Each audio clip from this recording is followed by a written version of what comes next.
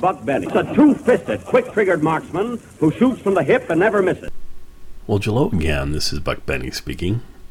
Welcome to an interesting trio of episodes we have for you tonight. First off, we have the Jack Benny Show from 1952, from October 19th. And it's about Jack buys 20th Century Fox. After that, we have the Phil Harris Show from the same night of October 19th, 1952, where Phil gets to become a television star, which is very ironic considering that Phil was so reticent to even go into television at all and just wanted to stay in radio. Then for our third presentation, we jump back 10 years to 1942, and we present the episode of the Jack Benny Show in which the Maxwell is given up for the given into a scrap drive. So that's just a timeless episode, and it's a fun one to hear. Just the whole gang dealing with the fact that they're going to turn in the Maxwell to the scrap drive. So a fun episode for you. All three of these episodes are great. I thought I'd start off, though, by reading just a little bit from Kathy Fuller Seeley's new book about Jack Benny. And this is from Chapter 6, and it's called The Commercial Imperative. Sounds like an episode of The Big Bang Theory from that title. Anyway, it's all about Jack and advertising, this Chapter 6 is. And I wanted to talk about this one because I need to talk about last week's and this week's advertisement that's in the 1952 episode.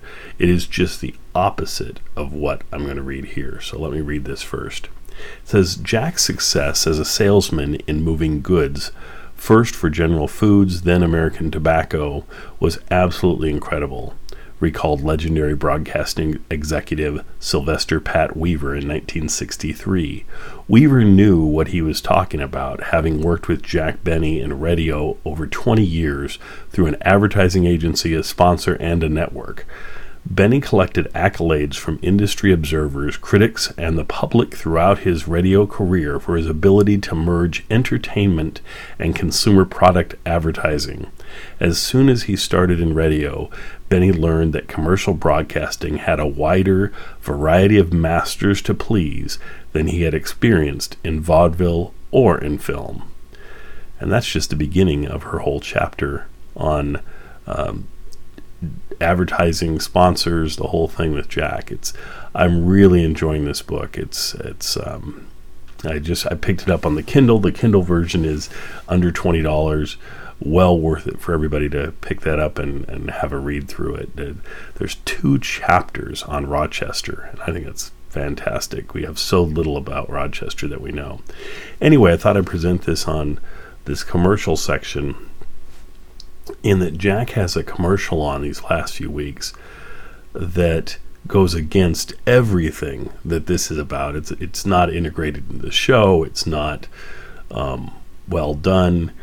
It's probably one of the most horrendous commercials I've ever heard, in that it talks about college students and smoking and is encouraging them to be smoking and saying how Lucky Strikes are the most popular cigarettes on colleges across the country. Just really leaves a bad taste in your mouth for the whole advertising piece of this show. I've never loved that Jack had to use the tobacco company to do his advertising, and certainly this is about as bad as it gets. It's an interesting piece of history, though, and the episode itself is fantastic. It's just this first commercial. You'll hear it right off the bat because the commercial comes immediately on, and as I say, it's pretty bad. So without further ado, let's get into the commercial and get into all 3 of these great shows from Jack Benny and Phil Harris and the whole gang. Enjoy. The Jack Benny Program, transcribed and presented by Lucky Strike. Lucky's taste better. Lucky Strike means fine tobacco. Lucky Strike means fine tobacco. Cleaner, fresher, smoother. Lucky Strike means fine tobacco. Lucky Strike means fine tobacco. Cleaner, fresher, smoother. Better get a carton, better get a carton, better get a carton today. Hello, friends. This is Don Wilson. You know, that college cheer represents a lot of smoking cheer in campuses all over the country. Yes, indeed. Because a nationwide survey based on actual student interviews in 80 leading colleges reveals that more smokers in these colleges prefer Lucky's than any other cigarette. But that's not all.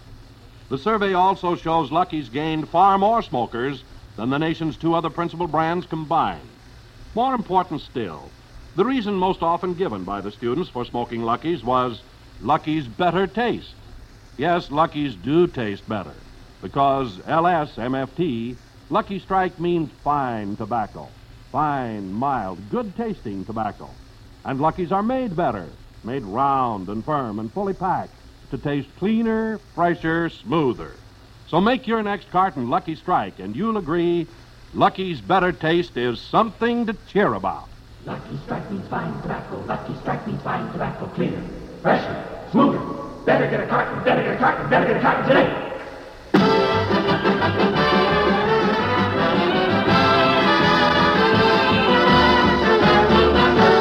The Lucky Strike program starring Jack Benny with Barry Livingston, Rochester, Dennis Day, Bob Crosby, and yours truly, Don Wilson.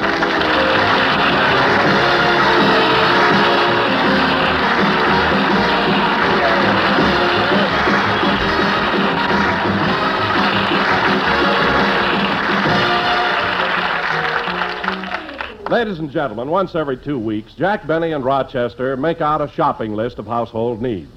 As we look in on them today, they're preparing this week's list. Say, boss, the shelves are kind of empty. We need some baked beans. Baked beans, 3 cans. Some peas. Not so fast, Rochester. I'm writing it down. Peas, 2 cans.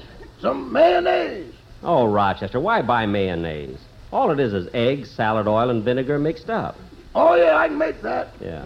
Well, we need some corned beef hash.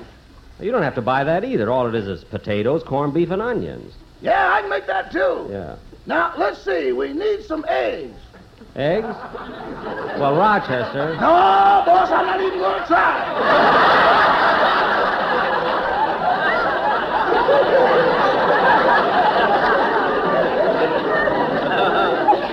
I didn't mean that. I meant you can get the eggs from the milkman. Now, let's get on with the list. Some bird seed for Polly. Birdseed. By the way, where is that parrot? I don't know. She climbed down from her perch this morning and disappeared. Well, I hope you have all the windows and doors locked. She's been trying to run away from home ever since I bawled her out last week. Well, boss, I think you yelled at her a little too much. Well, she deserved it. If I told her once, I told her 100 times. I get the morning paper first.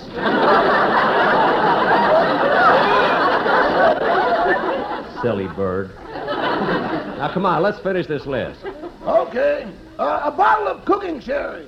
A bottle of... Wait a minute, Roddy. We just bought some wine last week. It's all gone, boss.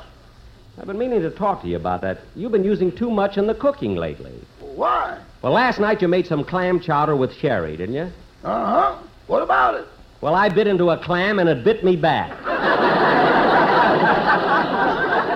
Now, don't use it in everything from now on. Yes, sir.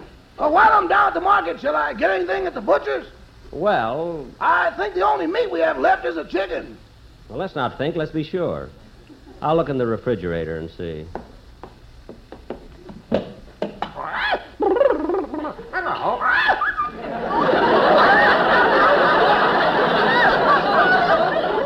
Rochester, look, Polly's in the refrigerator. Come on out, Polly. Come on. Polly, stop crying. Polly, control yourself. It's only a chicken. You didn't even know her.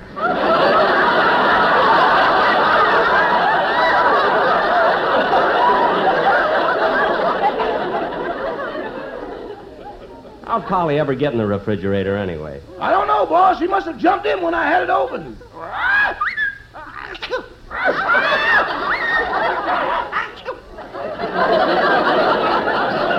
I think she's catching cold. Fix her an Alka-Seltzer, Rochester. Don't worry so much, boss. Polly will be all right. I don't know.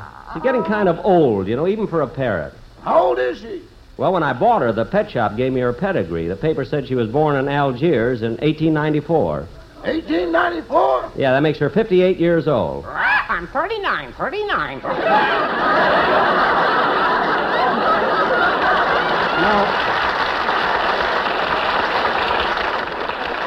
No, Polly, it says right here on your pedigree papers, you're 58. 39. No, Polly, you're all mixed up. I'm 39. 58. Rochester, put her back on her perch. Yes, sir. I'll answer the door. You finish the list. Okay. Ouch. It's the second time I hit my head against that chandelier. I better take some money out of my shoes.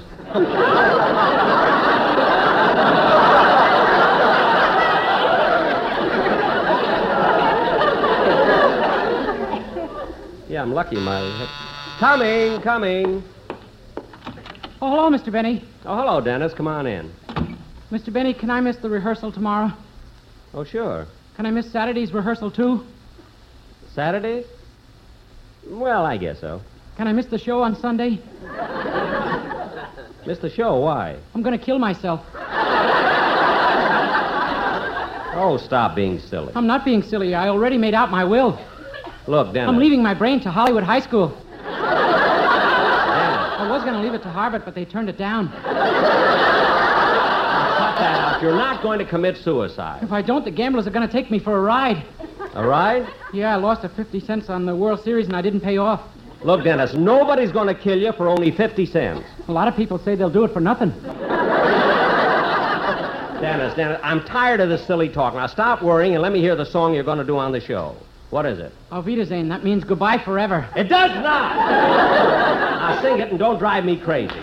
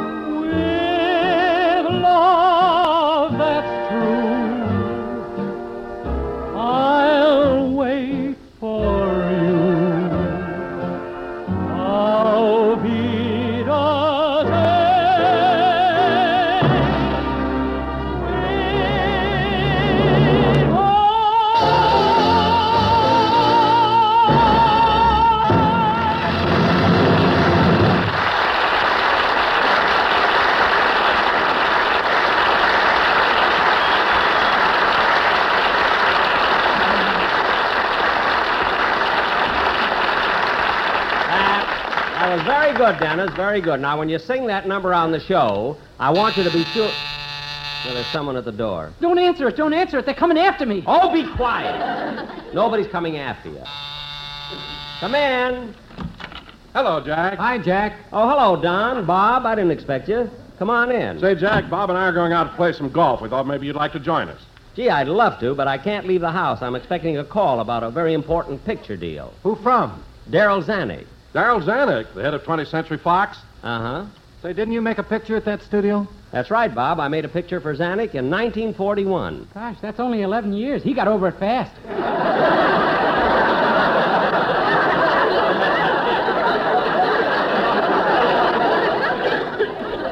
Dennis, quiet, for heaven's sake. Jack, what's this deal with Zanuck you were talking about? Well, they're making so many pictures based on the lives of entertainers that I thought my biography would make a good movie.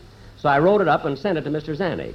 You know, Jack, that should make a wonderful story. You've led such an interesting life. Vaudeville, movies, radio, stage, television. Bob's right, Jack. Do you intend to play the leading role yourself?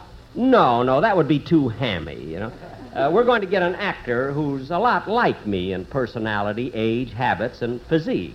Who are you getting? Errol Flynn.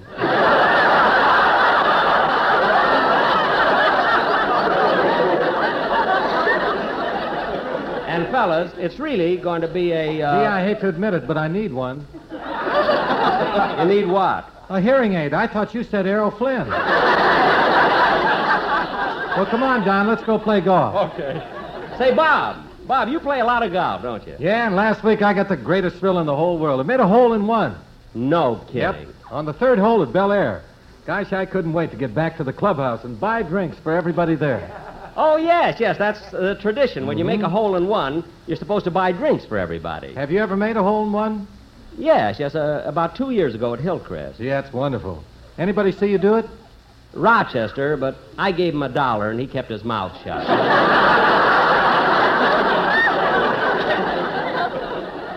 It was worth it. You know, Jack, I'm sure glad that I came on your show. You are, Bob? Why? Well, I won't make much money, but, man, what an education. What? Come on, Don, let's go. Okay, so long, Jack. Goodbye, fellas.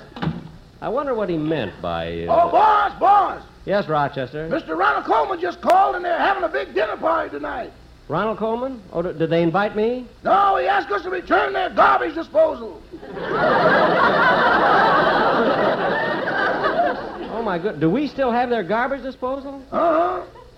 You know, it was kind of tough borrowing that, wasn't it? Yeah, I had to go to plumbing school for 2 months.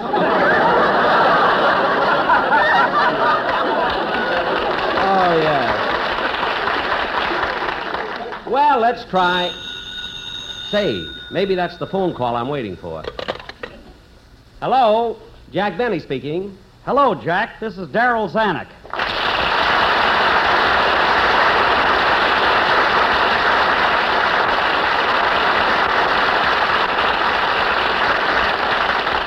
Gee, I've been waiting for your call, Mr. Zanuck. Look, Jack, I'm a busy man. You sent your script over last week, bothered my secretary with dozens of phone calls. I promised to read it, and I did.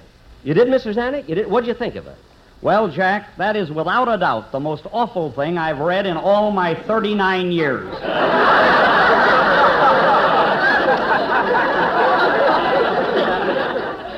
Mr. Zanuck, are you 39? When you're the head of a big studio, who's going to argue with you? Oh, well, Mr. Zanuck, getting back to my biography, I think it would be a tremendous success at the box office.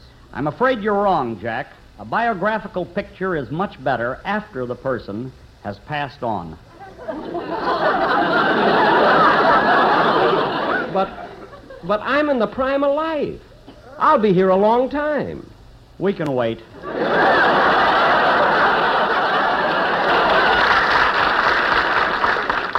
But I can't wait. I want to make the picture now. Jack, let's face it. I vowed never to have any more business dealings with you since you made the horn blows at midnight. But what's that got to do with you? I made that for Warner Brothers. That picture hurt every studio.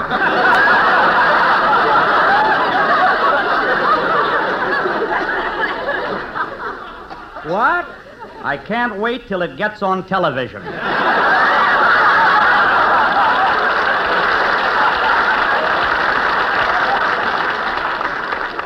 But, Mr. Zanuck, I don't want to appear in the picture. I just think my biography would make a great musical. Look at the novel opening, when I'm being born in Waukegan. What other picture ever had a musical scene in a maternity hospital? I think it's corny. What? Imagine having the doctor sing, "Feet up, pat him on the popo."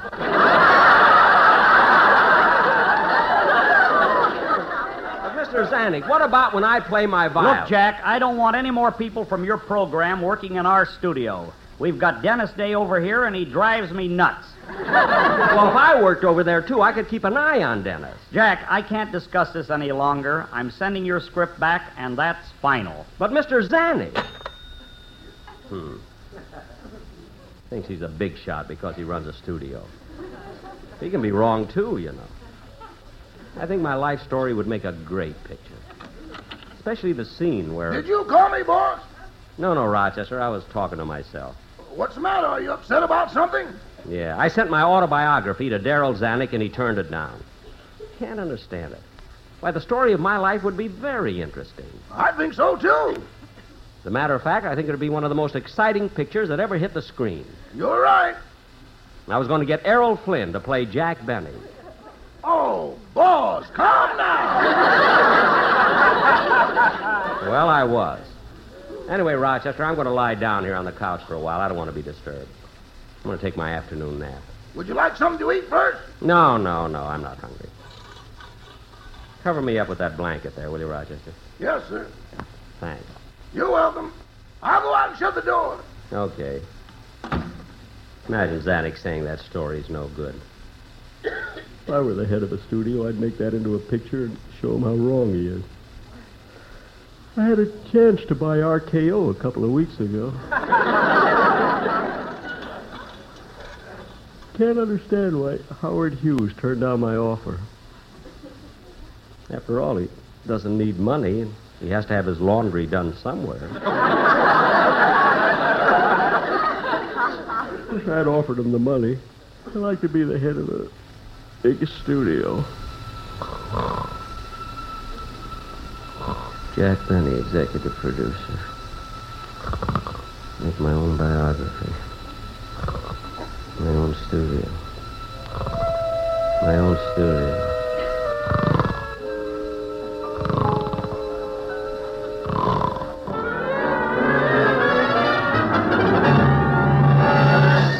Good evening, ladies and gentlemen. This is George Fisher, your CBS motion picture editor, speaking to you from Hollywood.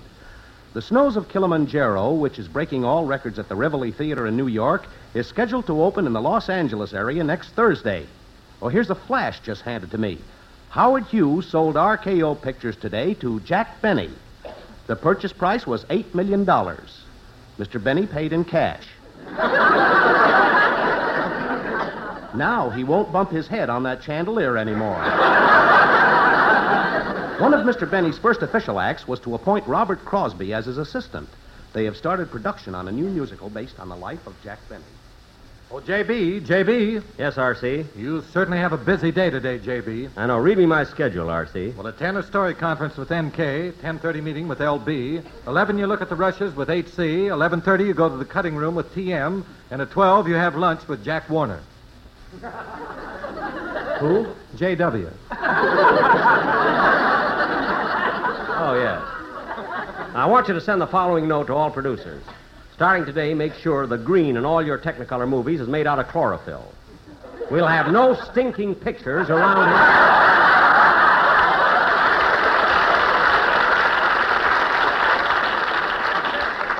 Now, who's handling the production on the picture based on my life? DW. Oh, yes, I'll send for him. Miss Jones, send Don Wilson in immediately. Hello, J.B. Good to see you, D.W. Close the door and come over here to my desk.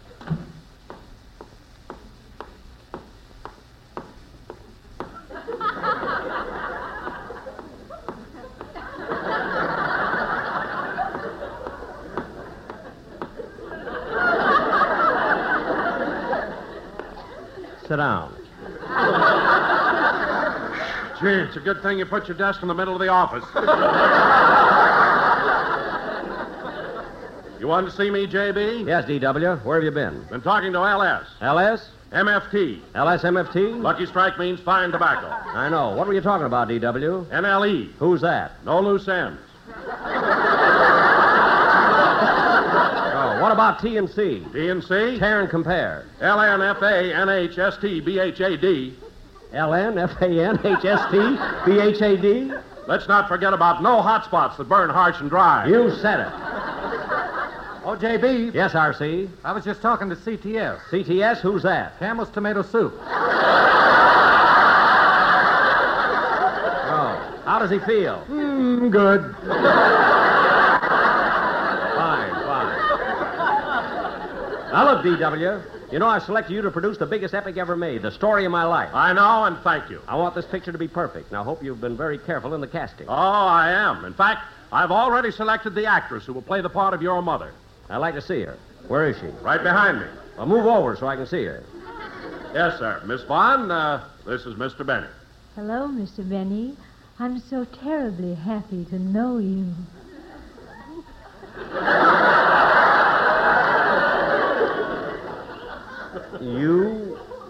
You're going to play the part of my mother? I sure am. I think I ran away from home. You'll do. And, Chief, you'll never guess who I'm casting to play the part of your father. Never mind, I'll play that part myself.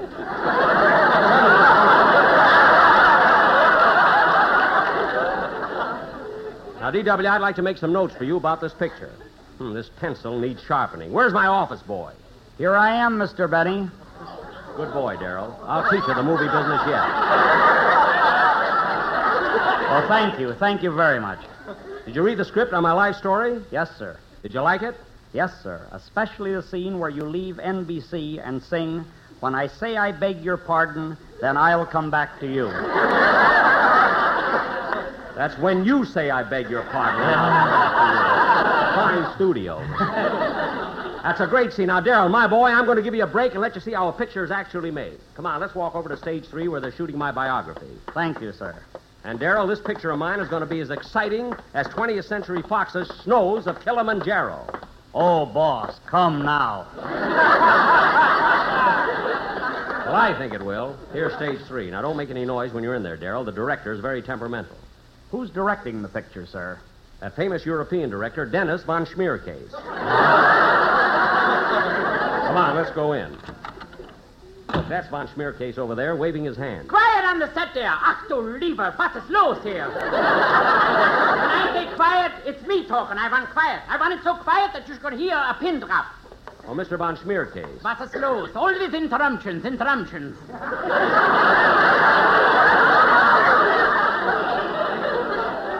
It's only me. I want to know how you're getting along with the picture. Fine. Who's this faker here with the pencil, a writer?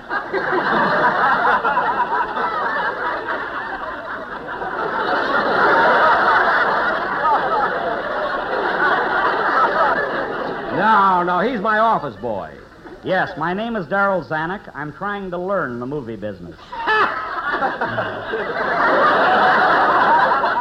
Please, Mr. von Schmiercase, the boy's only trying to learn the business. Yes, tell me, Mr. von Schmiercase, what was the name of the last picture you made in Germany? Das Trumpete from das Kinder und das Sauerbraten, was hat's geliebt, raus, wir wollten zu rein, verloren, wir sollen zu rein, wir sollen zu rein,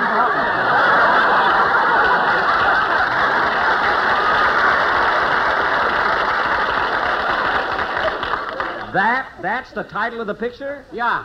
What does it mean in English? Lassie, come home. Oh, Miss Vaughn, come here. Here I am, Mr. von Schmiercase. Good. Now, in this next scene we are shooting, you are Chuck Benny's mother. Your husband comes home, he rings the bell, you open the door, and he kisses you like so. You take his hat, he kisses you again, like so. You give him his newspaper, and once more he kisses you. You go get him his slippers, and again he kisses you. And for no reason at all, he kisses you. And then you say thank you, and he kisses you again. Wait a minute. Wait, I don't remember any scene like that in the script. Quiet, I'm ad-libbing.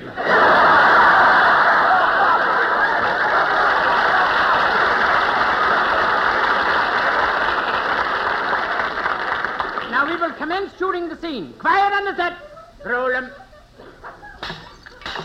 Hold it! Who knocked over that lamp? I did, sir. No wonder you're only an office boy. Now listen to me, Zanuck. You get off this set and stay off. Do you hear me? This is von Schmiercase talking, and you're taking orders from me. Yes, sir. You can bawl me out now, but remember, when Benny's dream is over, you'll take orders from me.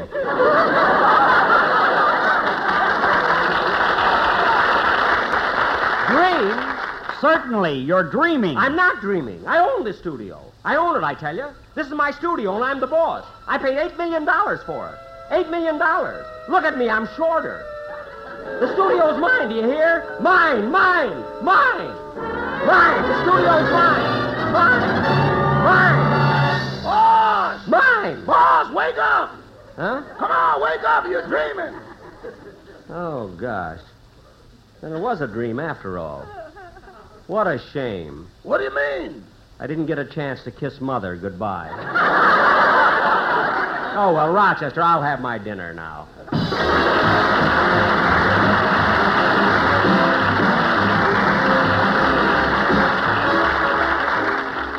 Ladies and gentlemen, here's an election announcement of special importance. All over, everybody is saying, see you at the polls. And you will be seeing your friends and neighbors at the polls on November 4th. For everybody wants to have his say in this important election. That's the American way. So learn all you can about the issues and the candidates. Listen to all the arguments. Talk, think, and then vote as you please, but vote. See you at the polls. Jack will be back in just a moment, but first... Lucky's taste better. Lucky Strike means fine tobacco. Lucky Strike means fine tobacco. Cleaner, fresher, smoother. Lucky, lucky, lucky, Lucky Strike means fine tobacco. Lucky Strike means fine tobacco. Cleaner, fresher, smoother. Better get a carton, better get a carton, better get a carton today. You may not cheer right out loud like that when you first try Lucky's. You may only whisper, Lucky's do taste better. And I'd like to tell you why. Lucky's better taste begins with fine, mild, good-tasting tobacco. LSMFT, Lucky Strike means fine tobacco. Then, too, Lucky's are made better. Round, firm, fully packed, to taste cleaner, fresher, smoother. No wonder so many college students are cheering about Lucky's better taste. You see, a recent nationwide survey based on actual student interviews in 80 leading colleges reveals that more smokers in these colleges prefer Lucky's than any other cigarette, and by a wide margin. In addition, Lucky's gained far more smokers than the nation's two other principal brands combined. And the number one reason the students gave for smoking Lucky's was better taste. So enjoy Lucky's better taste yourself. Get a cleaner, fresher, smoother smoke. Yes, be happy. Go Lucky. Make your next carton Lucky Strike. Be happy, go Lucky Strike today.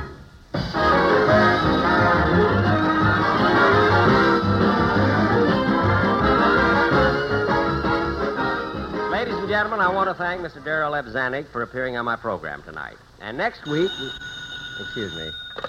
Hello? Hello, Jack. This is Bob Crosby. Oh, hello, Bob. How did you enjoy your game of golf? Well, I'm still out at the golf club, but a terrible thing happened to me. Can you lend me $1? You mean... Yeah, on the 7th hole, and Don Wilson won't keep his mouth shut. Well, tell him I'll give him the $1 later. Good night, folks.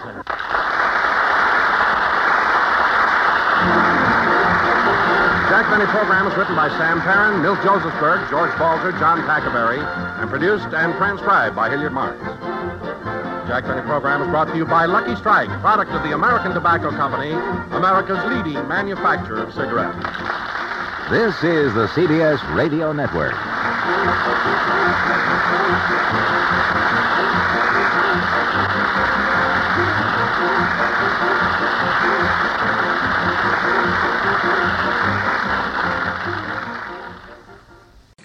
Well, hello again. This is Buck Benny speaking. Welcome to another episode of the Phil Harris and Alice Faye Show. This has just been a fun season. It's interesting to see how they're dealing with the whole name change thing with Frank Gremley to Elliot Lewis. A lot of folks have been writing me and saying that they're finding that pretty entertaining. I thought I would also mention that Radio Spirits just this week released a brand new set of another 20 episodes that I don't know if any of them or very, very few of them have ever been made available before. from 60 years ago.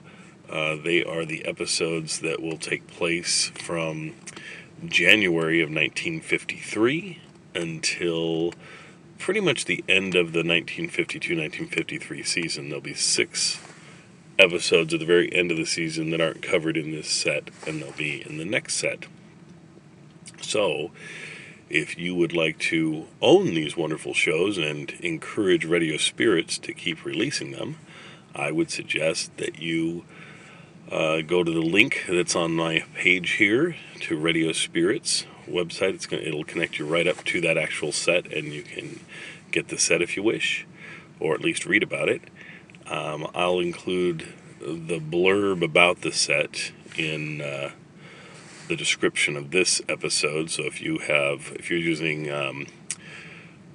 radio RSS that I suggest, RSS Radio, that's what it's called, that app on your iPad or iPod, and you click on notes, you'll see all the information about that set as you're listening to this podcast, and you'll even be able to click on the link there at the bottom of the notes to actually go and order the set if you wish. If you're not using that, you can still read about this set probably on whatever you're listening to this program in, but you will probably have to go to my website to connect up to the Radio Spirits website. The other thing you can do is just type in Radio Spirits on any browser and press return, and there you go. You go to Radio Spirits, and then once you're at Radio Spirits, type in Phil Harris as the person you're searching for to list all of his sets. This set, I can't remember the title, but the picture is a blue cover. It's the picture I'm going to use for this podcast, so you get to see what it looks like. Anyway, like I say, would strongly suggest folks getting it, because the more of us that get it, the more chances that they release another set in the series. So far, this is their 6th set, and this officially makes it where they have actually doubled the amount of episodes that are available. At the beginning, before they started this whole thing 5 years ago, there were 110 episodes in circulation, and now there are at least 220 episodes, probably more like 230 that are in circulation. So big thanks to Radio Spirits for doing that and for adding to the legacy of Phil Harris and Alice Faye. And a big thank you to Terry Samlinson, who owned the sets and apparently got them from Alice Faye herself, and it's made them available. I've always wondered if she told him or asked him to make them available to as many people as possible or something, because this is the only set of his that I know of that he's releasing the episodes chronologically, and so many unreleased episodes at a time and the whole thing. So I don't know, maybe that's what's going on. I'm not sure, but anyway, he's really doing Alice and Phil a wonderful service by letting more people hear so many of their shows. And without further ado, here is the next episode of Alice Faye and Phil Harris from 60 years ago this week. Enjoy, and we'll see you next time. RCA Victor, world leader in radio, first in recorded music, and first in television, presents transcribed the Phil Harris Alice Faye Show.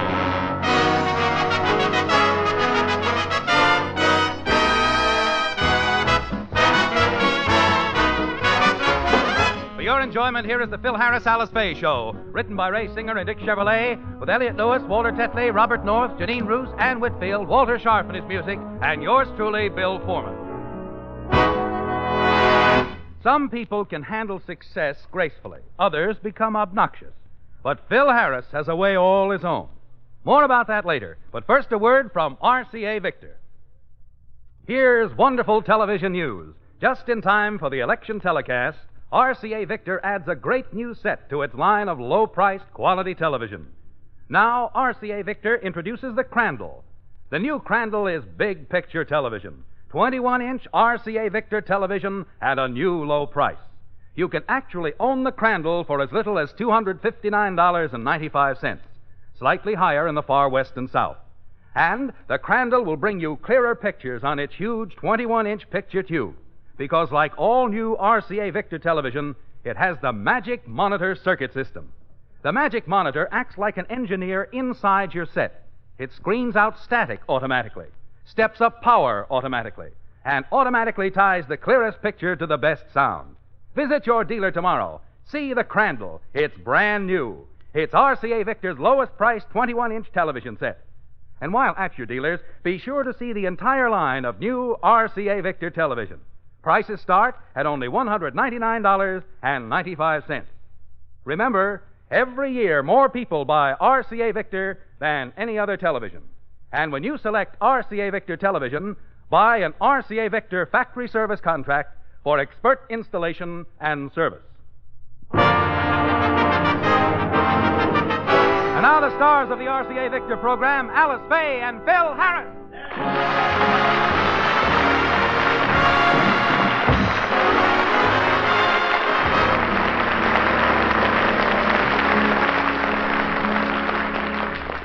Phil made his television debut this year. He's appeared on a few shows and has been quite successful.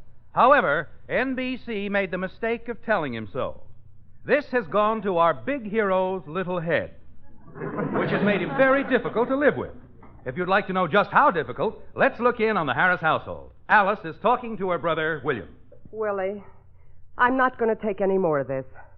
Who does Phil think he is? Just because he's had a little success in television, it's gone to his head. He's nothing but a big, conceited, egotistical ham. Ain't it the truth? Unfortunately, he looked good on TV. He was very photogenic. Oh, I know. But why did everybody have to tell him that?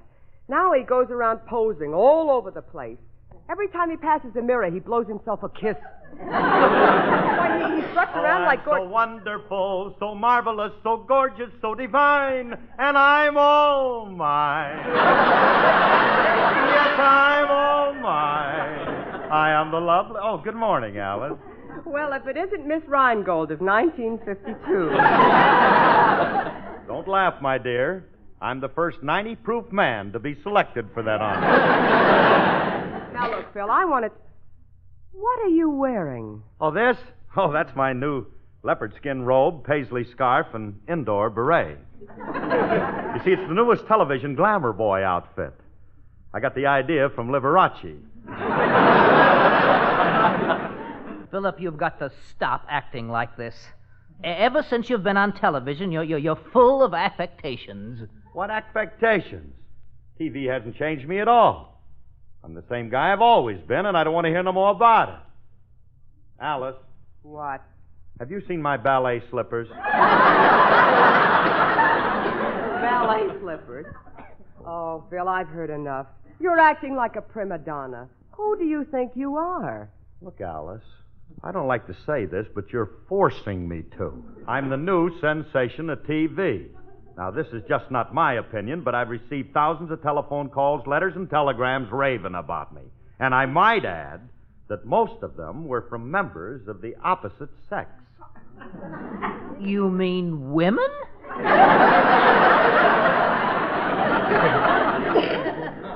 No, mud hens. Of course I mean women. I get letters from girls all over the country, and you should hear the way they rave about me. They like you? Like me? Let's face it, kid, I'm the greatest thing that's happened to the American working girl since the 10-minute rest period.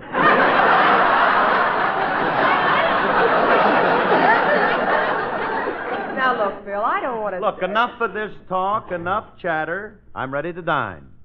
Set the table up in front of the fireplace, and I'll dine by candlelight. I want chilled champagne, caviar, and pheasant under glass. Champagne, caviar, and pheasant? Phil, this is your breakfast. Oh. Well, in that case, pour the champagne in a Wheaties bowl.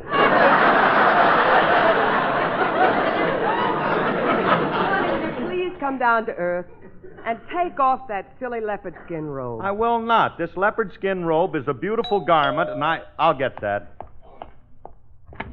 Hiya, Curly. Oh, you poor man. You look awful. You ought to get right in bed, pull down the shades, and don't scratch. Look, don't tell me not to scratch. I'm a big man. If I want to scratch, I'll scratch. What do you mean I look awful? I think I look very attractive in my leopard skin robe. Is that what it is? I thought you had king-size measles. How droll. Come on inside. Hey, Curly, what'd you call me over for? You said you wanted to talk... Hello, Elliot. Hi, Alice. Did you see my last TV appearance? I sure did. And I got to admit one thing, Curly. You certainly look different on television. You look much younger. That's because I've been taking care of myself. You have to look good in this new medium. You certainly do. It's amazing. You look better in person, too. You can't see the wrinkles in your face anymore. Let me look closer. Don't touch it. You'll crack the putty. It ain't putty. He's right, Alice. It ain't putty. He filled the cracks in with strips of bacon rind. Matches his complexion much better. All right, don't get comical, you two. My wrinkles are gone because I've been taking care of myself.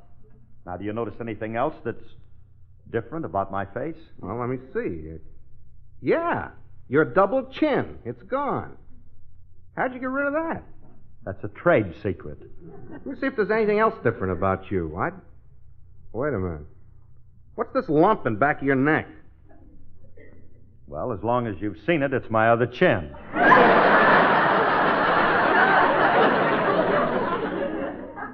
I had it pushed back there out of camera range. That's clever. Makes you look a little round-shouldered, but...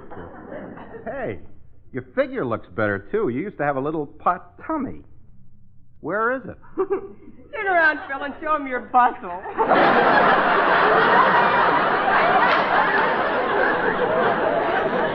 All right, why don't you people stop? There's nothing wrong with a man trying to improve his appearance. After all, with millions of people watching me... Yeah.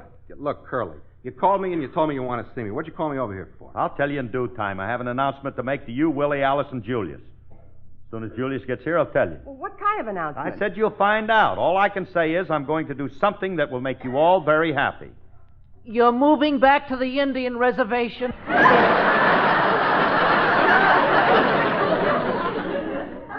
No. You're going to cut your vocal cords. No. I'll tell you when Julius gets here. In the meantime, I shall keep you entertained. Oh, goody. He's going to do his ballet dance. He's going to do his ballet dance. I am not. No. I'm going to sing.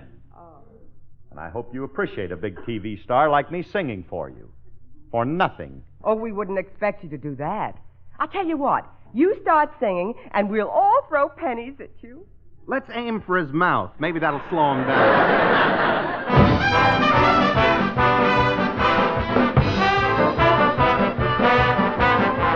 Possibilities, possibilities. We're living in a world that's full of possibilities. Ain't no miracle too impossible for anyone that sees the possibilities. If you recall your history, then you will find that all its famous men turned out to be the kind of men who never stopped to look behind. They looked ahead to see what they could see, and they saw possibilities, possibilities. They never overlooked a single possibility. Proven naturally, opportunity is for the one who sees the possibilities. Each time you try to solve a new phenomenon, the skeptics say it's just a dream, I know.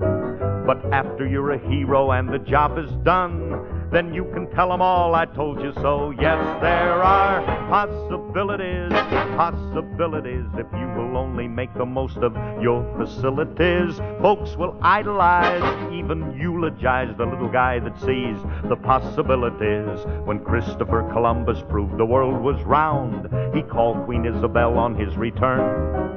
She said, now tell me, Chris, about this place you found. He said, well, Belle, as far as I'm concerned, it sure got possibilities, possibilities. I tell you, Queen, I've never seen such possibilities. And I really feel we should make a deal before somebody sees its possibilities. When little Abe was growing up in Illinois, To be a big success was his intent.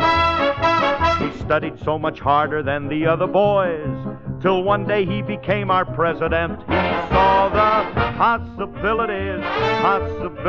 He never overlooked a single possibility. Proven naturally, opportunity is for the one who sees the possibility. I guess by now there ain't no doubt about the point I'm bringing out. So if you'll open up your eyes, you are bound to recognize the possibilities. We're living in a world that's full of possibilities. Ain't no miracle too impossible for anyone who sees the possibilities.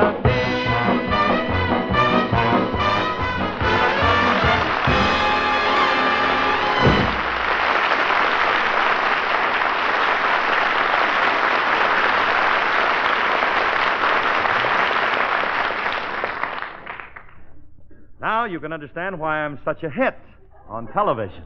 Oh, yes, darling.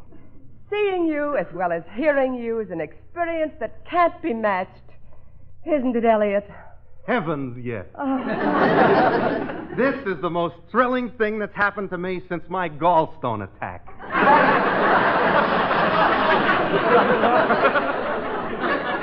Of course, that was more exciting, but this was more painful. All right.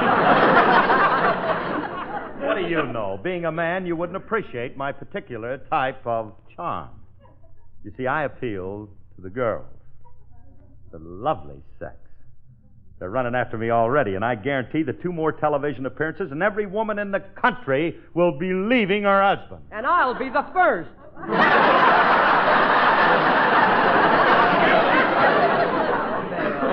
Phil, forget all these other women. Remember, you're married to me. Oh, that. I'm glad you mentioned that. Look, Alice, being a matinee idol, it shouldn't be known that I'm married. So, you and the children will have to go underground. Underground? Not for long, just a year or 2. Look, honey, I can't help it if women find me irresistible. I don't know what I've got.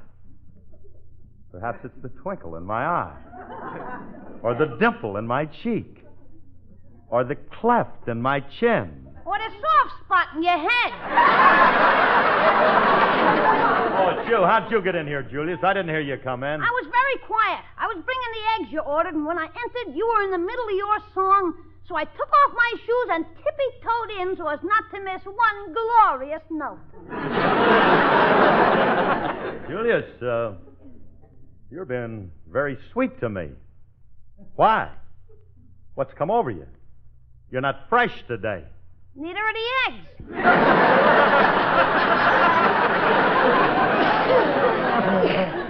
When you deliver rotten eggs, you gotta be nice to the customer.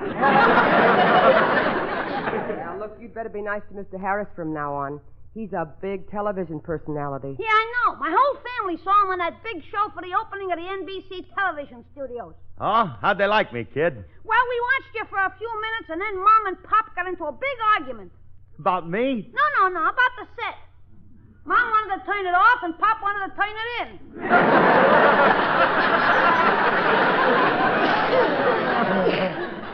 I don't have to take that from a rotten egg deliverer. Maybe you don't like my performance, but how'd you like the way I look? Dale, I must say you surprised me. As soon as your face came on the screen, the set seemed to light up.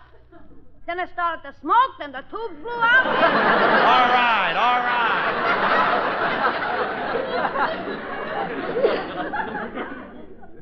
Kind of sorry I asked you to come over here, Julius. I have some good news for everybody, but I've got a good mind not to include you. What is this good news you have for all of us? I'm coming to that. I have a little speech prepared. Now hear this.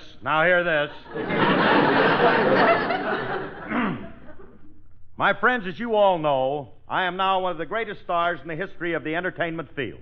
But, even though I'm a big man, I want you to know that I have not forgotten you, the little people.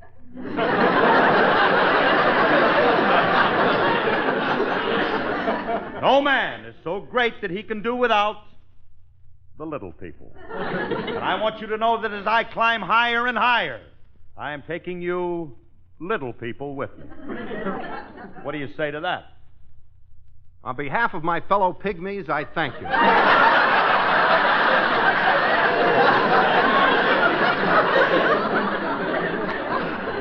I knew you would appreciate it.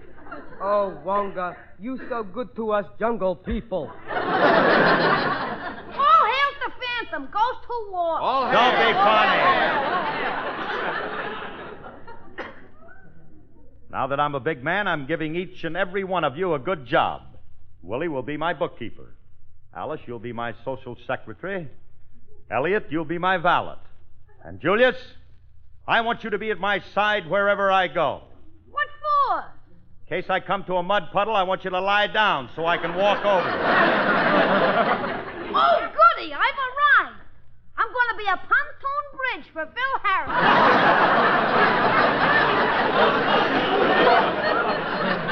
Let me get this straight, Phil. You want us to be your slaves? Oh, you've got Don't a try lot to of... thank me, miss. You've earned it. Just keep your pencils sharpened and we'll get along splendidly. Now, if you'll excuse me, I must go upstairs and call the artist. He's got to come over tomorrow. Artist? Curly, you're not going to have your portrait done in oil, are you? Of course not. I'm going to have my profile tattooed on each of your stomachs.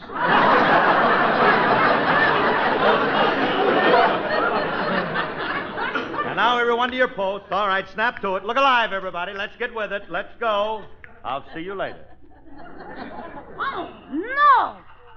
That guy's right for the squirrel squad. We got to do something about the Big Ape. I think the conceited jerk ought to be taken down a peg or two. Yeah, just because he's being seen on television, he thinks every woman in the country's crazy about him. Hey, wait a minute.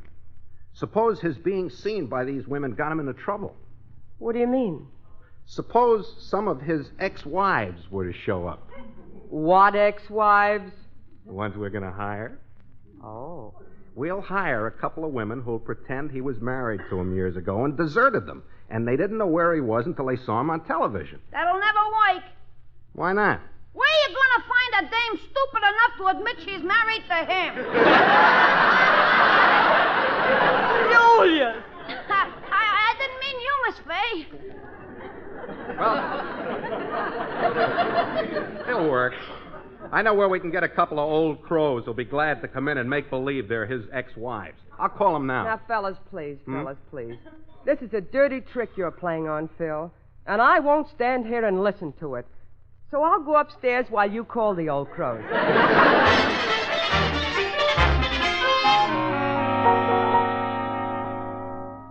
Elliot, when will those women be here? They'll be here any minute. I briefed them and told them just what to say. This should bring Phil back to normal. I was hoping for something better than that. Anybody that's got a swell head like his I am so wonderful. Oh, I did that. Well, here I am. I just had a very refreshing nap. And how have things been going with you little people? Have you been busy at your appointed tasks? Oh, yes, Master. While you were sleeping, the doorbell's been ringing every minute. Oh, women, no doubt. Have they been very persistent? Yes, Your Majesty. One in particular wouldn't go away. She insisted on seeing you, but I knew you didn't want to be disturbed, so I took care of her. What'd you do? I had her beheaded. Look, Julius, I'm having her stuffed so you can hang her in your trophy room. Phil, I'm a little frightened. With all these women throwing themselves at you, I'm afraid you're going to forget little old me.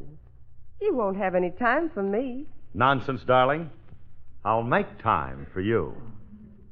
Shall we say every other Thursday between 3 and 3:30? Tentative, of course. If it's raining, I shall go duck hunting instead. Couldn't I go along as a decoy? That depends. Let me hear you honk.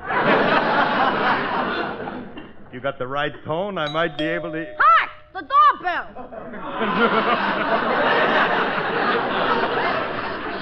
I wonder who that could be.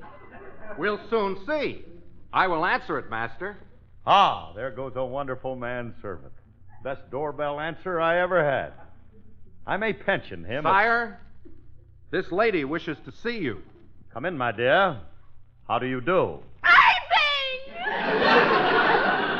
Irving.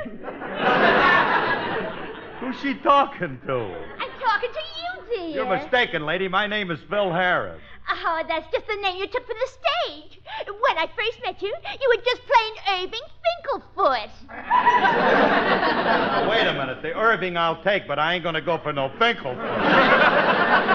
Look, lady, I don't know who you are. I never saw you before. Irving, how can you say that to me? Zelda, your wife. What wife? I ain't never been married to you. I couldn't have... Some of them nights were kind of hazy.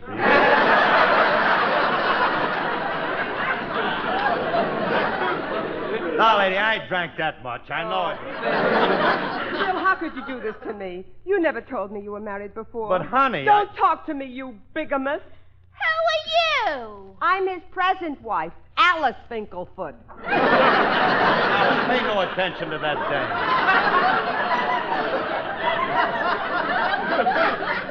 dame. Leave her alone. I'm not married to her. Lady, tell her I'm not your husband. Go on, tell her I'm not your husband. All right, you're not my husband. But what am I going to tell our sons?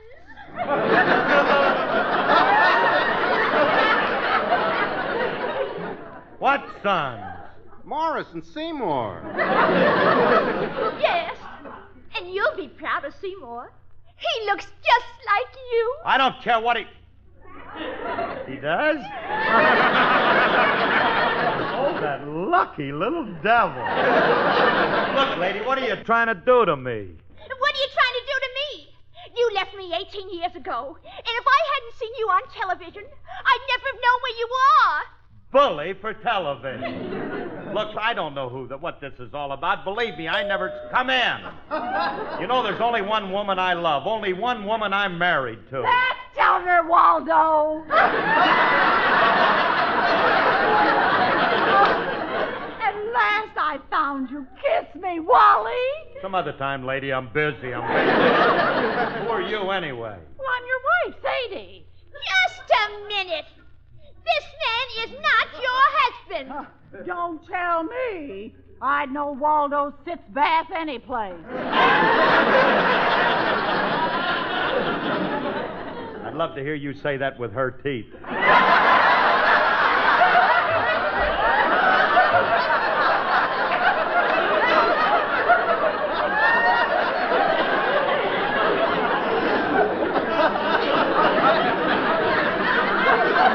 That'd be like getting hit with a 12-gauge shotgun.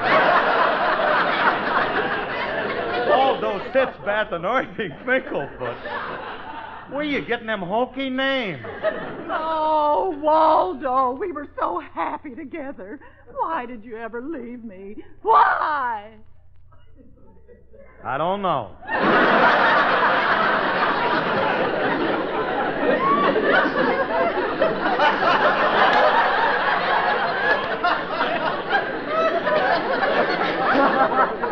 Just lucky, I guess.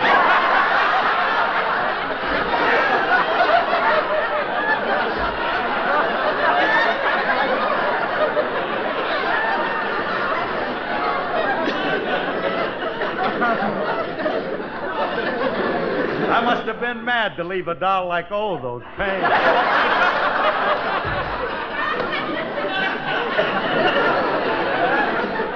Look, Sadie, I'm not your husband. I don't blame you for trying it, but I'm not Waldo. I'm Phil. Oh, you're Waldo, all right. You can't fool me with that dye job. What dye job? You had the whites of your eyes dyed red.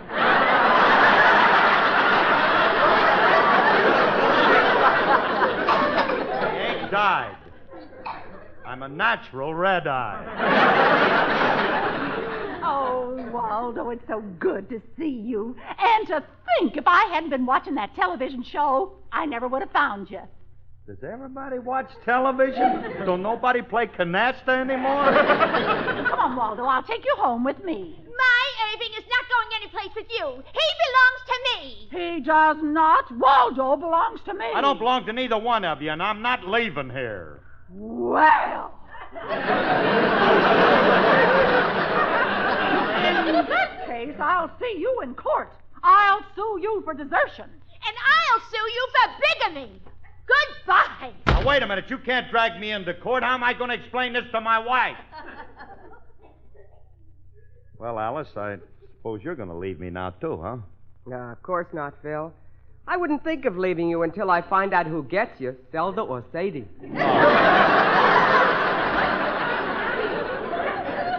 Cut it out, will you? Why do those dames pick on me? Oh, they probably couldn't help themselves, dear. You're so irresistible on television. There'll be a lot more women coming around from now on. Oh, no, there won't. Because I ain't going to be irresistible anymore. I'll find some way to lose my attraction for the opposite sex. It ain't going to be easy, but I'll find a way.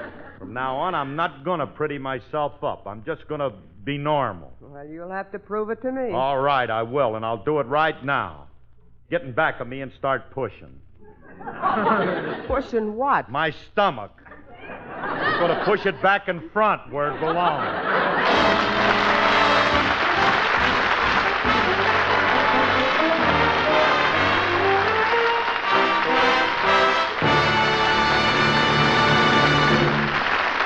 Alice and Phil will be back in just a moment. On November 4th, you'll be able to see the most complete election coverage offered in the history of television. Now, that's something you don't want to miss.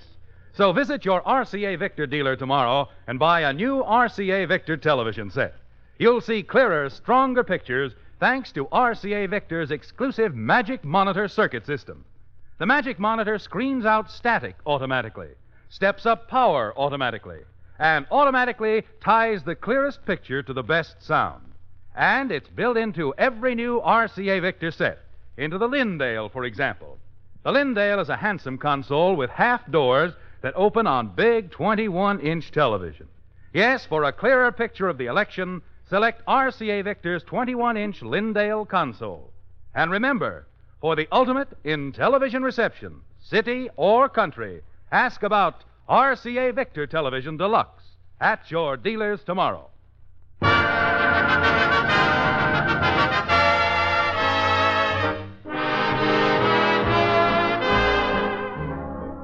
We're a little late, so thanks and good night, everyone. Good night, everybody.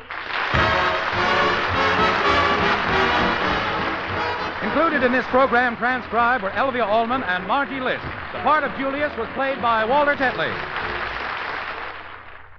RCA Victor's new 6-in-1 children's albums are 6 times as much fun for the youngsters. They get a 45 or 278 records with adventures of their favorites like Donald Duck and Captain Video. They get the story to read, pictures to color, punch-out puppets of the story's characters so they can act out the show, and membership in the Little Nipper Club. Surprise your youngsters with an RCA Victor 6-in-1 children's album, only $1.05 at your dealers now.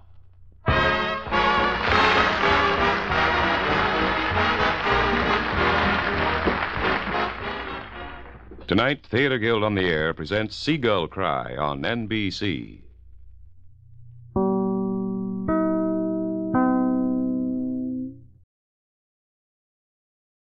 Well, hello again. This is Buck Benny speaking. Welcome to another episode of the 1942-1943 season of the Jack Benny Show. A very historic show today. This is the episode in which Jack gives up the Maxwell, of course the car he drives, to the scrap drive. And I have a feeling that after this happened, at the time it seemed like a really good idea, and after it happened, probably fairly quickly, the writers realized, this wasn't the brightest thing we ever did, in that the Maxwell led to a lot of jokes, of course. It's like all of a sudden putting Dawn on a rapid weight loss and not having all your fat jokes to use for Dawn.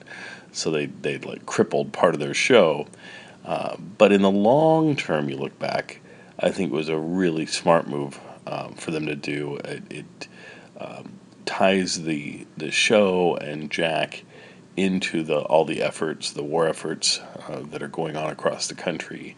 And I think it was just a really touching move to do for Jack and for the Maxwell to give itself up for these purposes.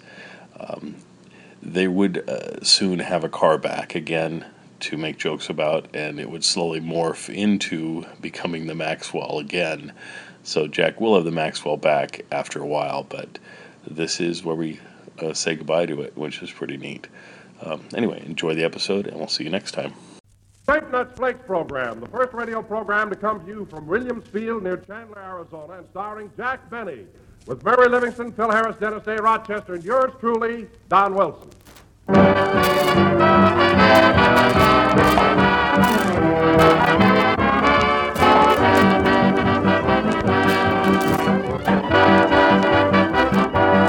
You know, friends, the other night I saw a movie about a young man as rich and distinctive as the rich, distinctive flavor of Grape Nuts Flakes.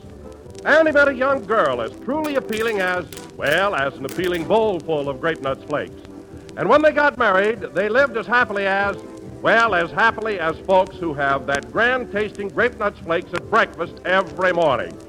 Well, friends, the moral of this story is just this. You'll find malty, rich, sweet-as-a-nut Grape Nuts Flakes. Grape Nuts Flakes bring you your form of delicate, toasty brown flakes. A flavor that's utterly distinctive because it's a two-grain blend of sun-ripened wheat and malted barley, toasted golden brown and crisp. Grape Nut Flakes, America's fastest-growing cereal. So, for a smooth-tasting, delicious breakfast treat, ask for Grape Nuts Flakes in the thrifty 12-ounce package.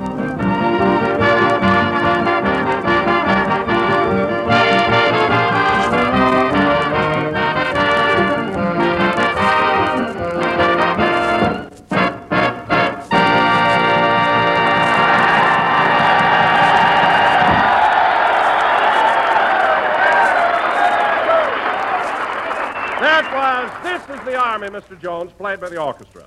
And now, ladies and gentlemen, from Williams Field near Chandler, Arizona, we bring you a man who, after a week under the blazing Arizona sun, no longer looks like a frog's belly in the moonlight, Jack Benny.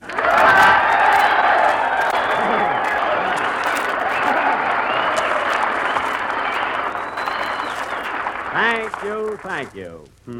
Frog's belly in the moonlight. Jello again. Grape Nut Flakes again. This is Jack Benny speaking. And Don, although you put it rather crudely, there's no question about it. I do look much better with my desert tan. Yes, Jack, you certainly do. Well, why not? I'm outdoors all the time, horseback riding, swimming. I tell you, Don, I feel like $1 million. 25,000. You can't feel like $1 million anymore. You know, Don, this Arizona sunshine seems to have done you a lot of good, too. Oh, it has, Jack. Every afternoon I've been taking a sun bath up on the roof of my hotel. You take sun baths on the roof? That's a little dangerous, isn't it? What do you mean, dangerous? Well, there are a lot of planes flying around here, and from 10,000 feet, you must look like a landing field.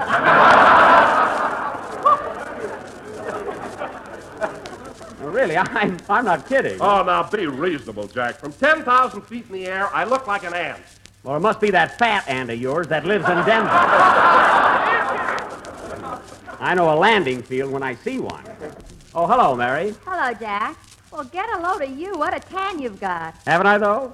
Tell you, Mary, I look just like those toasty brown Grape Nuts Flakes. Yeah, but you still shake like Jell-O. I do not. I'm the picture of health. Gosh, I've been outdoors all week. Well, why don't you get a room? I've got a room. I'm living at the Arizona Biltmore, and what a ritzy place that is. The Arizona Biltmore isn't even opened yet. All right, so I have to make my own bed. A little bending over isn't going to hurt. But that hotel is lovely. You kids will have to come out and visit me. Oh, I'd love to, Jack. Which room are you in? Oh, you can't miss it. It's the one with the boards knocked off the window. But do come over. Imagine moving into a hotel that isn't even open. That's the cheapest thing I ever... All right, forget it. Where are you living? I'm at the Westward Ho, and it's one of the most beautiful hotels in Phoenix. It is, eh? But you wouldn't like it. It's got maids and bellboys and telephones and everything. You're right. I'd rather rough it at the Biltmore. That's me, huh? Tell me, Mary, have you been having a lot of fun this week in Phoenix? Soldiers and cowboys? How can I miss? You're always thinking of men. What's the matter with you? Perfectly normal. Look it up.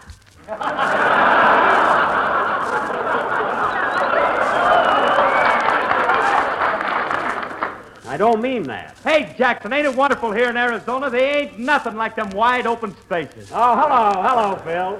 Yes, it is. And the climate is so grand. Yeah, this air's the nuts. That's because there's very little humidity. Who what? Humidity, stupid. That means no moisture. I know what it means. I also know how to pronounce it, but I'll be darned if I'll tell you. Say, where are you living, Melonhead?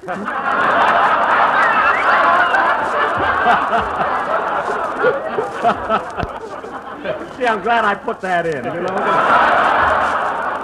I'm kidding, Phil. Where, Well, look, Jackson, I'm staying at a beautiful place. It's called the Camelback Inn.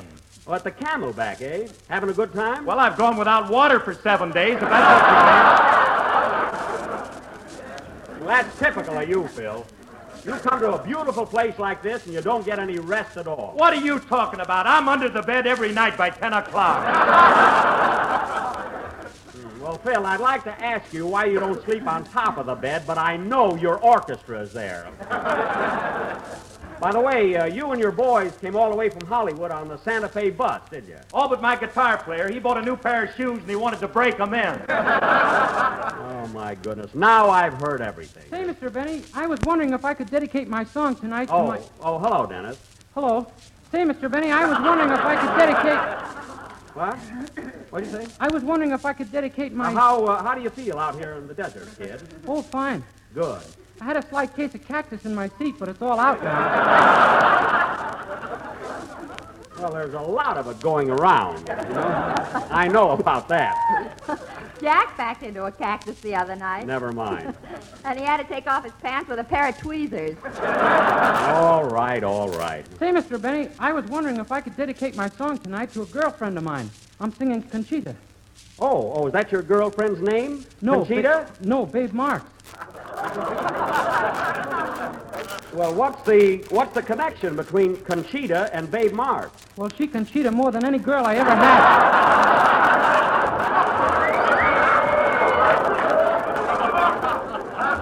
Dennis, you better get a big hat. The sun here is taking advantage of you.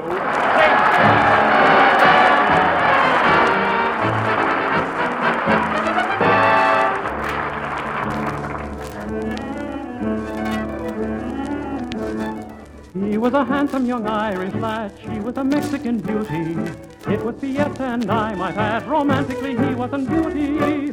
A boy and a girl neath a star, I can tell it in 64 bars.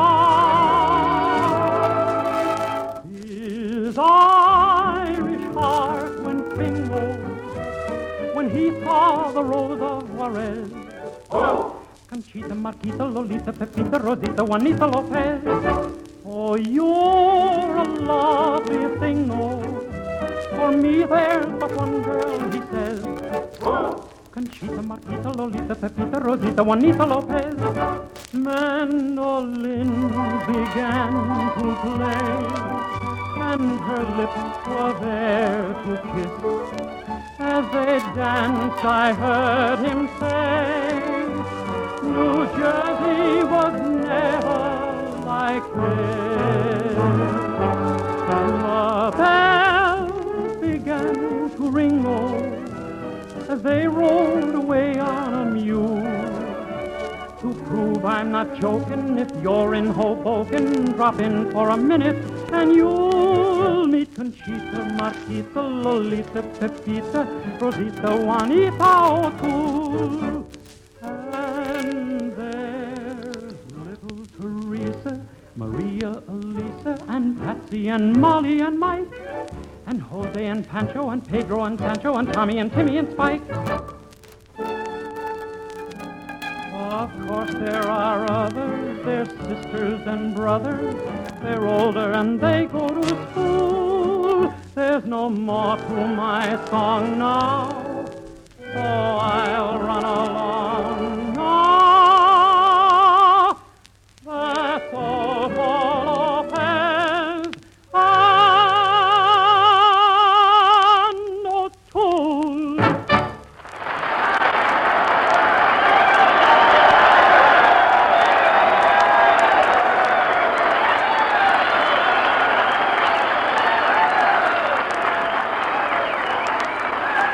That was Conchita Rosita Lopez, sung by Dennis Day. And now, ladies and gentlemen, I have a very important announcement to make. Last Monday afternoon, Jack Benny went to an official automobile graveyard in Los Angeles and contributed his famous Maxwell to the junk salvage drive. Yep, little Maxie is going to do her bit in the war effort. So at this time, folks, we would like to reenact for you all that took place on that historic occasion. Gosh, did I make history? Why, certainly. They want to take Paul Revere out of the school books and put you in. Oh, stop. I know better than that. John Paul Revere, what a sailor he was. Oh, quiet. Continue, Don. Jack felt that his whole radio gang should be present to take a farewell ride in that old jalopy. So he told us to be at his house at 3 o'clock sharp, and we'd all ride to the junkyard.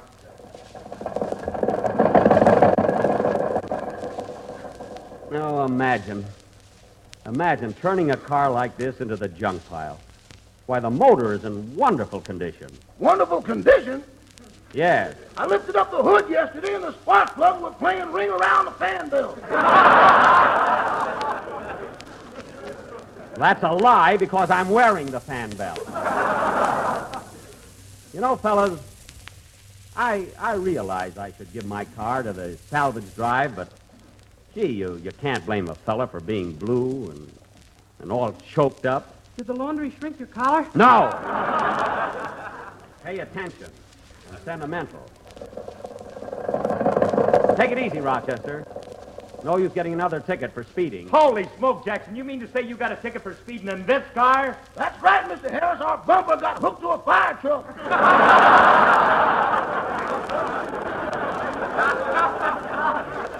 I don't care how it happened. We were going like the wind.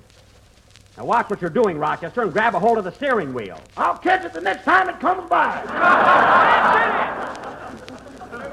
Well, you better. God. Imagine after all these years, parting with my little Maxwell. Oh, boy. Hey, look at that gorgeous blonde standing on the corner there. Where? Who? What? Where? Oh, yeah, I see her. Oh, Jack, put down that telescope. Well, I know the girl. It's Shirley Truebucket. Hello, Shirley. Remember me? Jeepers, yes. Turn here, Rochester. That junkyard is down on Western Avenue.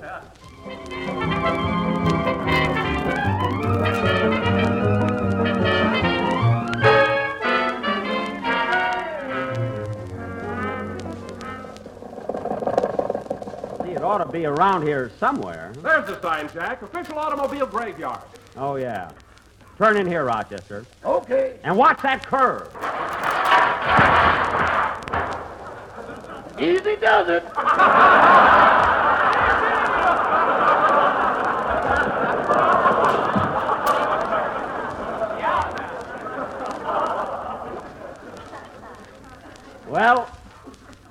Well, that's it, fellas. That was our last trip. Our last ride in the Maxwell. I'll buy a drink. Never mind.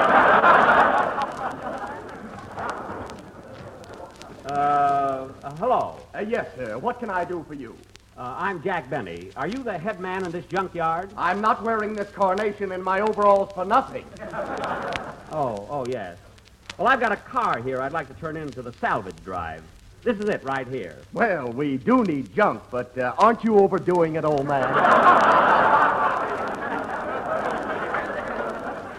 Look, buddy, scrap is scrap.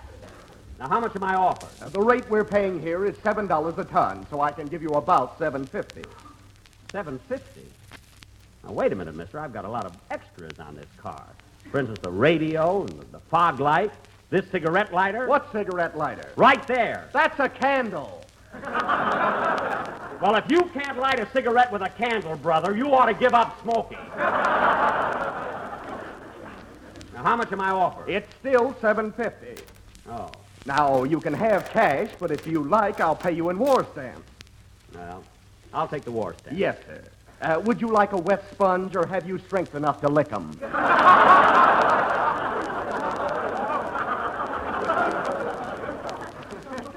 Yes, give me the stamp. I'll handle it. Thanks.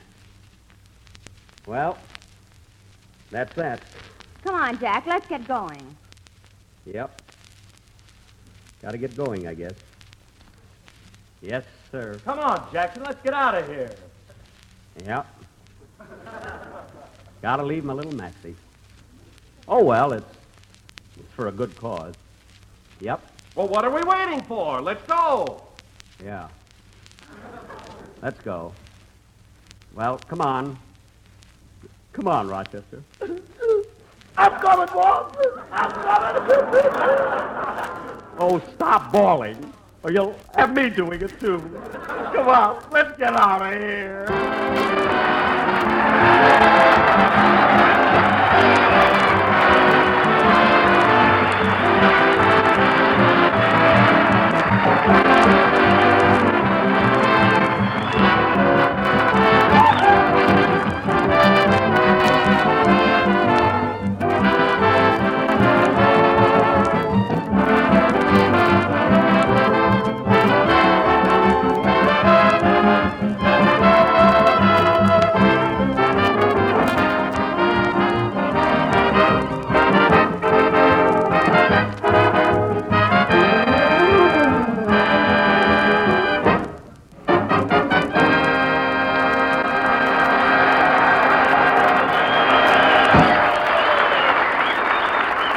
And now, ladies and gentlemen, it is several hours later, and Jack has returned to his home in Beverly Hills, and as we pick him up now, it's about bedtime.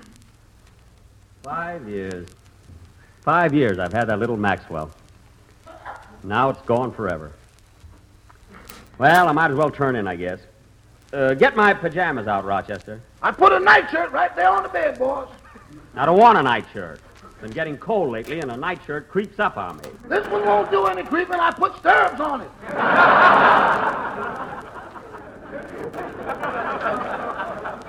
Good, good. I don't think I'll bother creaming my face tonight.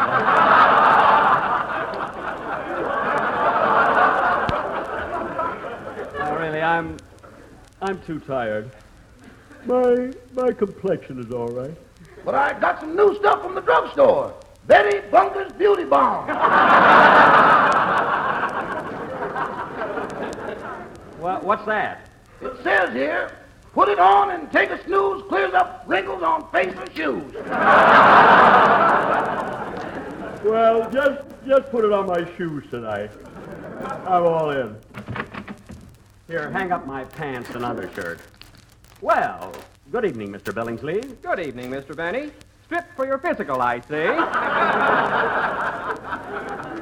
No, I'm just getting ready for bed. I've been very restless lately, you know. Well, in that case, you must try one of my new sleeping pills. Here you are.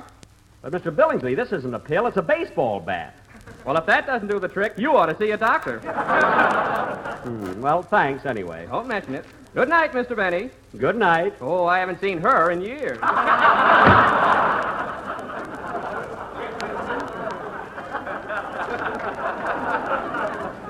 He's a strange fellow. Boy, am I all in. Pleasant dreams, boss. Brace yourself. Rochester, put down that baseball bat. You're as bad as he is. Gosh, this bed sure feels good. Although how I can sleep with my Maxwell all busted up in that junkyard, I don't know. Boss, why don't you look at it this way? Before you know it, the scrap from your car is going to be part of a battleship or a tank or an airplane. Gee. I tell you, boss, if everybody in the country turned in their old junky cars and dug up all the scrap they could, there wouldn't be no shortage of nothing, especially victory. You're right, Rochester. Absolutely right. Well, good night.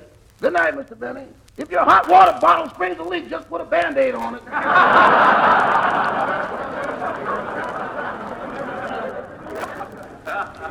I will. See, no wonder I'm tired.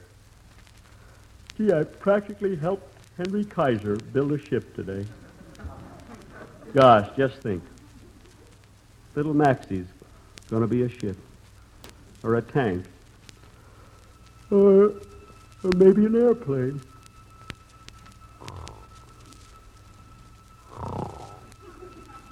$7 a ton.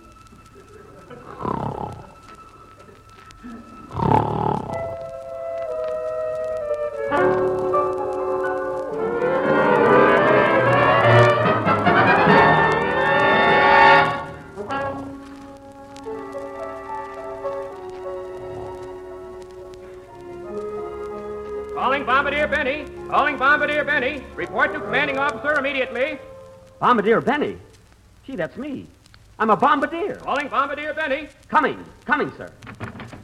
Bombardier Benny reporting. Did you call me, sir? Yes, what kept you? Sorry, I was creaming my face.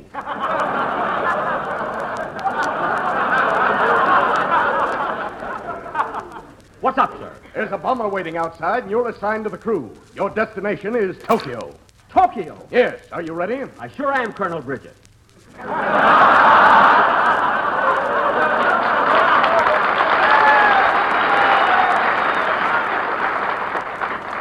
I'm all set to shove off. Good. You'll find your bomber on the north runway. The pilot's warming up the plane now. Wait a minute. I forgot my radio, my fog light, and my cigarette lighter. Here's a candle. A candle? Yes. If you can't light a cigarette with a candle, you ought to take off that fan belt.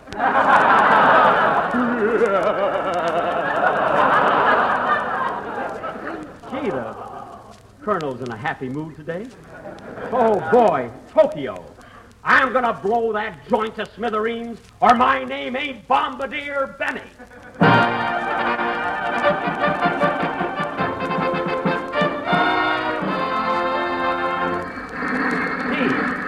Gee, look at all those bombers. I wonder which one is mine. Your plane is coming right up. Where? Well, I'll be. It's my Maxwell. Only it's got wings on it. Maxie, speak to me. It knows me.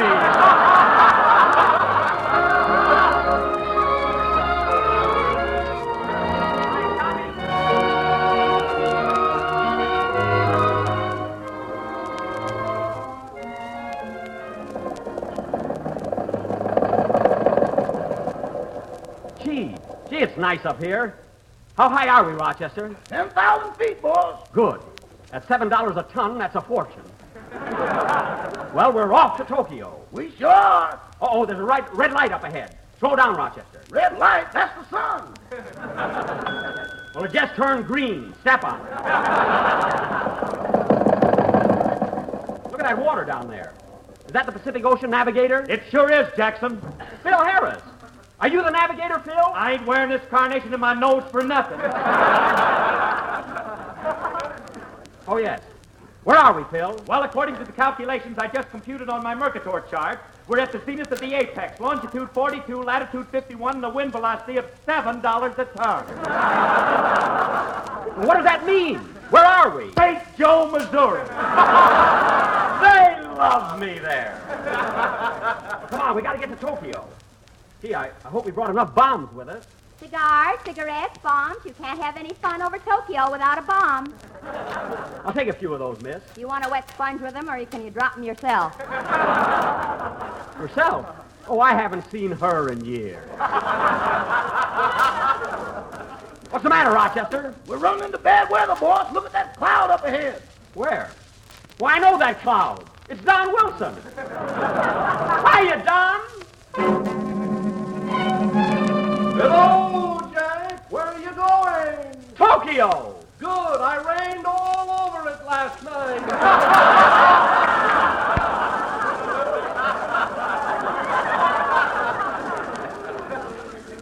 Do you want to come along with us, Cloud? I'd love to, but I gotta float back to America now and tell everybody about America's fastest growing cereal.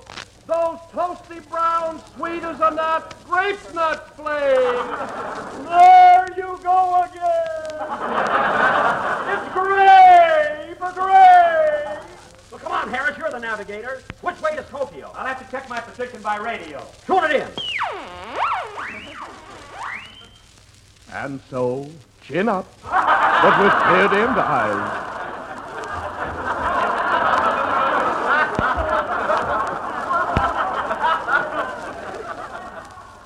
We find Sally Yoshimoto waiting for her husband Togo. That's the Japanese radio. We must be on the beam, all right. We've got to get ready.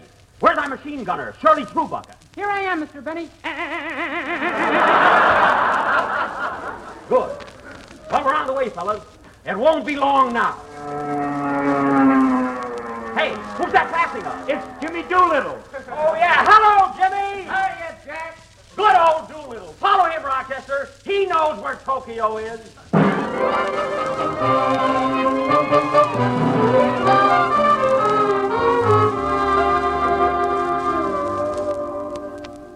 Gee, it ought to be around here someplace. Look, Mr. Benny, there's a big island right down below it. And that city there in the middle of it is Tokyo. Tokyo? Now get set, Harris. We're going into a dive. I wouldn't drink with them lousy lights for $1 million.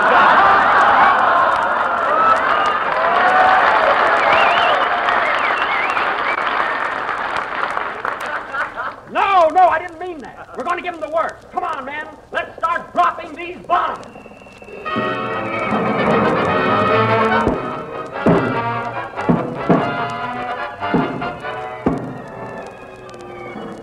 Look at those buildings blow up. Look at that bamboo fly. There goes another building.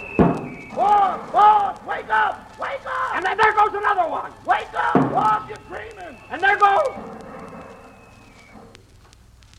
Dreaming?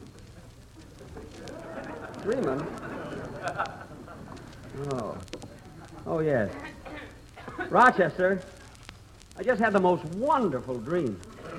I dreamt I was bombing Tokyo. Tokyo? Did you blow it all up? Not quite. Then I'll stir you up a Welsh rabbit. Let's finish the job. That's an idea. What a dream.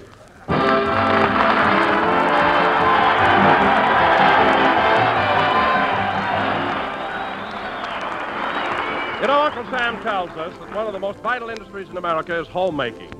Whereas a homemaker, you help to sustain the health and stamina of the home front. And to help you in that job, our government's National Nutrition Program tells you how to plan menus wisely.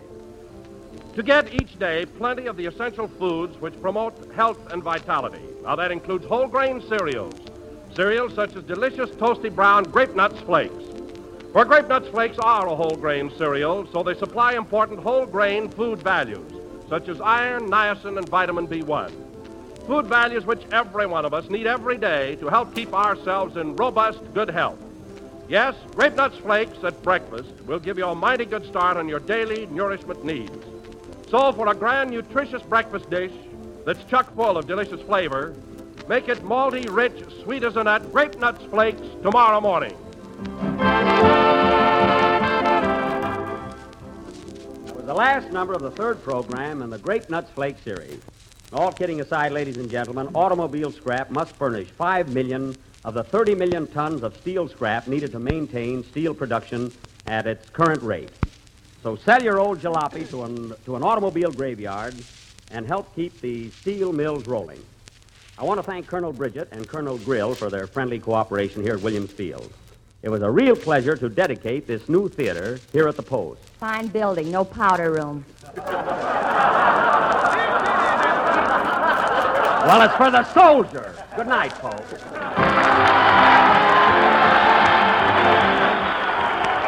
Jack Benny program is written by Bill Maher and Ed Beloy. This program is for the entertainment of Army personnel and does not necessarily constitute an endorsement of its products by the War Department.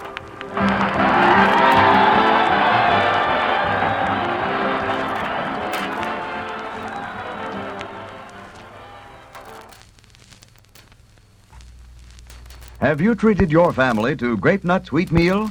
It's the new hot cereal that's extra nourishing, extra delicious, extra speedy.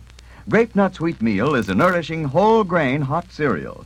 Every tempting, steaming bowlful is rich with the goodness of roasted wheat, with a texture that's smooth but full-bodied. And it cooks in just 3 minutes. So ask your grocer for the rich, hot brown cereal, Grape Nuts Wheat Meal. This program came to you from Williams Field in Arizona. This is the Broadcasting Company.